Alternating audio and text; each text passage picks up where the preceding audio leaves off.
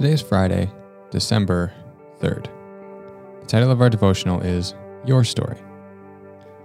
Again, as we've been saying all week, this is our calm week at church. So I'd encourage you to take some time to slow down your pace of life and to rest.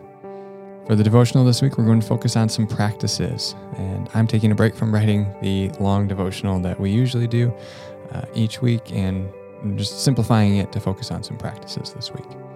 As we said yesterday, writing forces clarity. We often have a general understanding of something in our head, but struggle to articulate it until we have to write it out or to say it in a speech. Today, I'm encouraging you to write out your story of coming to faith in Jesus, again in 200 words or less. So grab that computer or pen and paper and get after it. I'd encourage you again to share it with a friend at church, preferably somebody who hasn't heard your story before. It's always a faith-enriching experience to listen to other stories of coming to faith in Jesus. So again, if you attended Ownership 101, you've probably already done this. If you've already done it, read it over again, make any necessary edits, and reach out to someone new to share your story with them.